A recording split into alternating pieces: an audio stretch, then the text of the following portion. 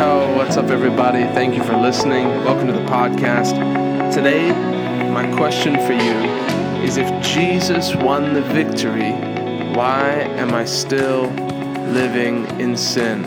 If Jesus defeated sin, why am I still sinning? So we're going to get into this today.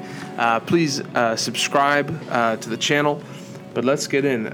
Romans chapter 6, verse 11. Number one, I'm going to give you a couple reasons here. Because, man, I know what it's like to be born again. You know, I grew up in a home where I was born again at a young age. I went up to an altar call.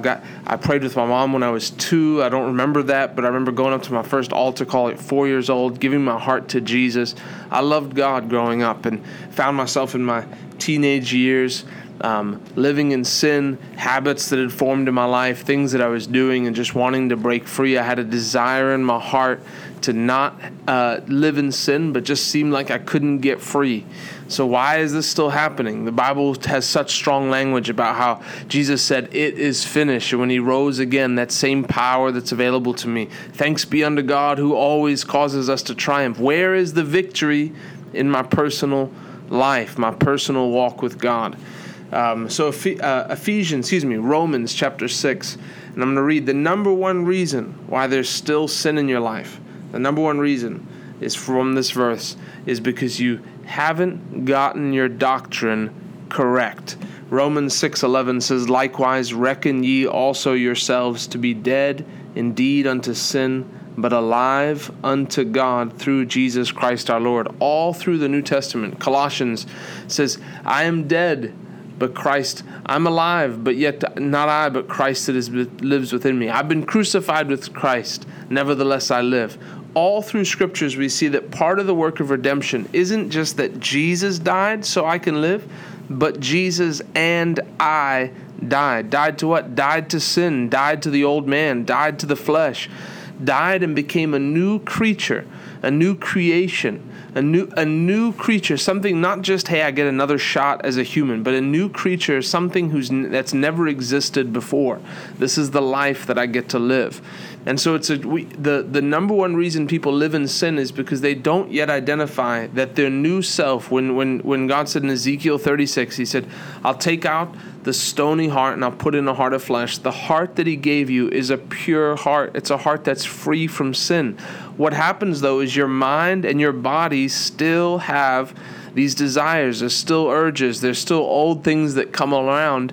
Your spirit is clean. Your spirit is pure. Your spirit doesn't want to sin. Your heart, as a child of God, doesn't want to sin. Your heart wants to please God.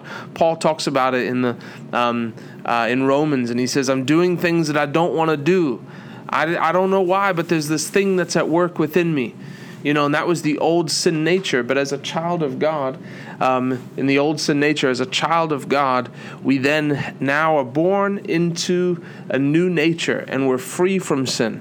And so the first thing is, people just never see themselves as being born again. They don't see themselves. They see themselves as, "I'm just a sinner, saved by grace. You know, the only difference between me and the world is we're all just sinners. I just met Jesus." It's like Jesus came in, he died, and all you do is found forgiveness. You know, part of the work of the cross isn't just that you're finding forgiveness. It's that you become a new creature in Christ Jesus. Until people actually understand that as a Christian, you are new. You need to reckon yourselves. Why do people live in sin?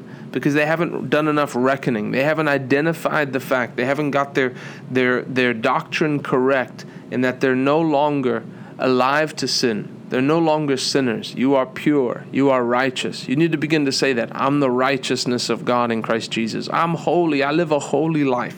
We could spend days talking about that, but we're going to move on. Verse 12 says, do not let sin therefore reign in your mortal body. So that word let not sin reign in your mortal body. That's the word allow. Don't allow it. Sin will take the chance if you let it, but know that it no longer has the power of you.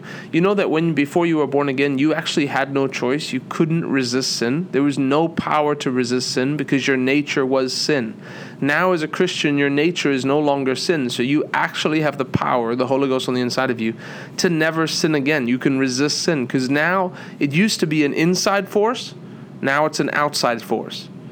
I'll say that again. It used to be an inside force. You were born of sin, the nature of the devil. Now it's an outside force. So it says, don't let sin therefore reign in your mortal body, that you should obey it in the lust thereof. Neither yield ye your members, your flesh, as instruments of unrighteousness unto sin, but yield yourselves unto God as those that are alive from the dead, and your members as instruments of righteousness unto God. And then verse 14, for sin shall not have dominion over you, for you are not under the law, but under grace. That's such a scripture to stand on. Sin shall not have dominion over you. The power of sin was broken.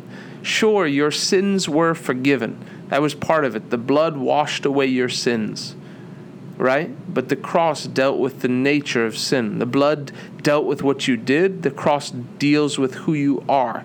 By the cross, you've been crucified. Who? The old man. That's why I've been born again. So until this thing sinks in, you can't help. As long as you identify as I'm just a Christian, I'm just a sinner saved by grace, you'll never walk in victory. God has actually set it up, and I firmly believe this, that until you get victory over sin, dominion over sin, you won't walk in victory in any other area. Man, how do you expect to have power over demons, power over all these things, and still live a life of sin? Power over sickness, dominion over sickness. Man, I'm never going to get sick, and yet people live habitually in sin. It's drawing the line and deciding, I'm born of God. 1 John talks a lot about that. You are not of sin. He who is born of God no longer sins. Man, that's a message that it's lost on the church today, but needs to be preached. So that's number one. The second thing is people just have wrong associations. People, again, it's an identity thing. If you were homeless, you hang out with a certain crowd. If you're royalty, you hang out with a certain crowd. A person who's royalty, who has something to live for, isn't going to go hang out with a gang and risk their life every day. It's just not what they do. People who are Christians shouldn't be there. Their best friends shouldn't be unsaved people. You shouldn't be hanging out with people in the wrong places. I don't drink, but I go to the bar with the friends because that's where they hang out. We go and we do these. I just want to be a witness to them. Don't be a witness to them in the bar. Go, hey, you come with me. Be a witness to them with your lifestyle. They're not looking for people to be like them. You don't go be like them to win them, right? You go and you be on fire for Jesus, and when the time comes, they'll reach out to you and be like, man, my life's a mess. Your life is not. And let that be a witness. Wrong associations. Then 2 Timothy 2:22. There's a misunderstanding for a lot of people of how it works in Christianity. And for a lot of people, they stop doing things. There's certain things that they stop, and I think we've talked about this before. But there's two parts to it. There's the, hey, I'm not going to do of Christianity, and then there's the, but I'm going to do. I heard someone recently say that repentance is 4 parts, and the last one he says is find a replacement. Repentance is, Lord, I'm sorry, I'm going to turn around from this. I'm going to be accountable, but I'm going to find a replacement. If I'm doing something, I'm going to find something else, that when the temptation comes, I'm going to go find a replacement for it. 2 Timothy 2:22 says, flee also youthful lusts, but follow righteousness, faith, love, peace with them that call on the Lord out of a pure heart. So here he's saying, do that with people that call on the Lord out of a pure heart. Surround yourselves with the right people who are following after God. And then also he says, flee youthful lusts, so the things that stimulate. There are certain things, if you're dealing with lust specifically, there are certain things that stimulate that. If there's certain movies that you watch and it leads to those things, leads to those thoughts. If you're getting on social media, there's things that are stimulation to those things that need to be put away. But it first of all says flee, so there's something that you don't do. Run away from these things, just like Joseph, right, with Potiphar's wife. But then he also says, but follow righteousness, love. There needs to be a fleeing and a following. Hey, not only am I running away from these evil things, but I'm running towards the things of God. A lot of people, they want to stop doing one thing, but then they've got idle hands and they're just sitting there doing nothing. Yeah, I don't watch those movies anymore. What do? Well, you should be plugging in. Go do something. Go hang out with the right friends. Go soul winning. Go move forward for the kingdom of God. Go tell. I know that sounds extreme. Man, stop watching those movies and go soul winning instead. But man, that's going to be the only thing that counts. In 100 years, what treasure do you want in heaven? How many Netflix series you've watched or how many souls you've won? There's going to be people in heaven because you chose to share the gospel. Time is short. Let's keep these things in front of ourselves. But the first thing is stop considering yourself part of that. But then there needs to be the time where you flee youthful lust, but pursue righteousness, pursue godliness. The next thing is people just go by their feelings. A lot of people get in a place of being like down in the dumps because they just go by their feelings.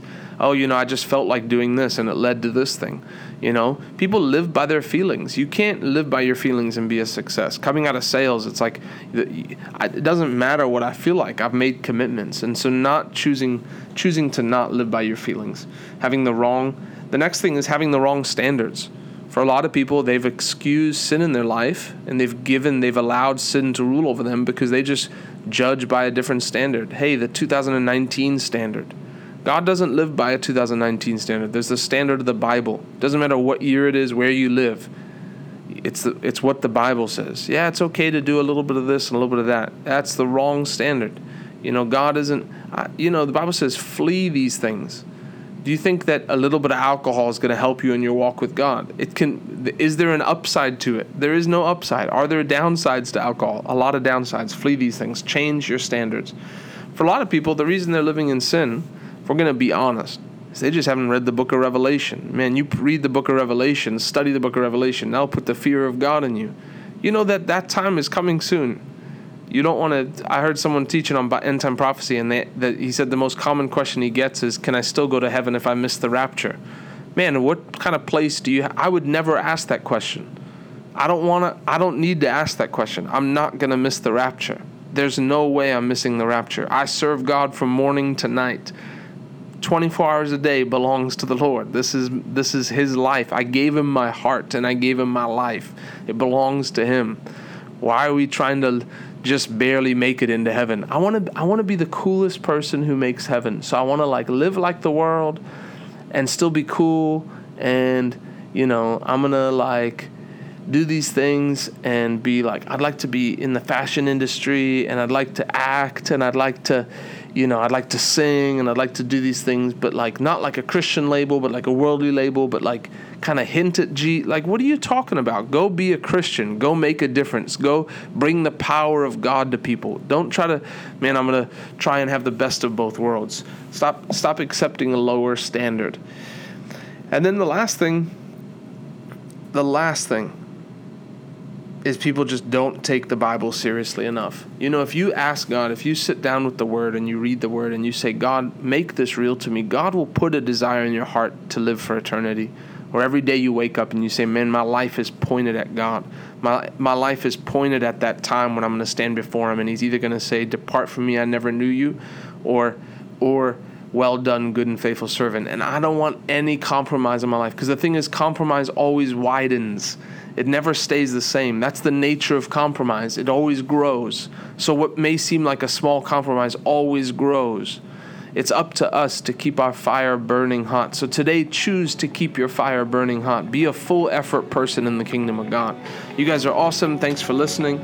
We'll see you tomorrow. Please subscribe. And then if you can do me a favor and take a picture and post on your Instagram.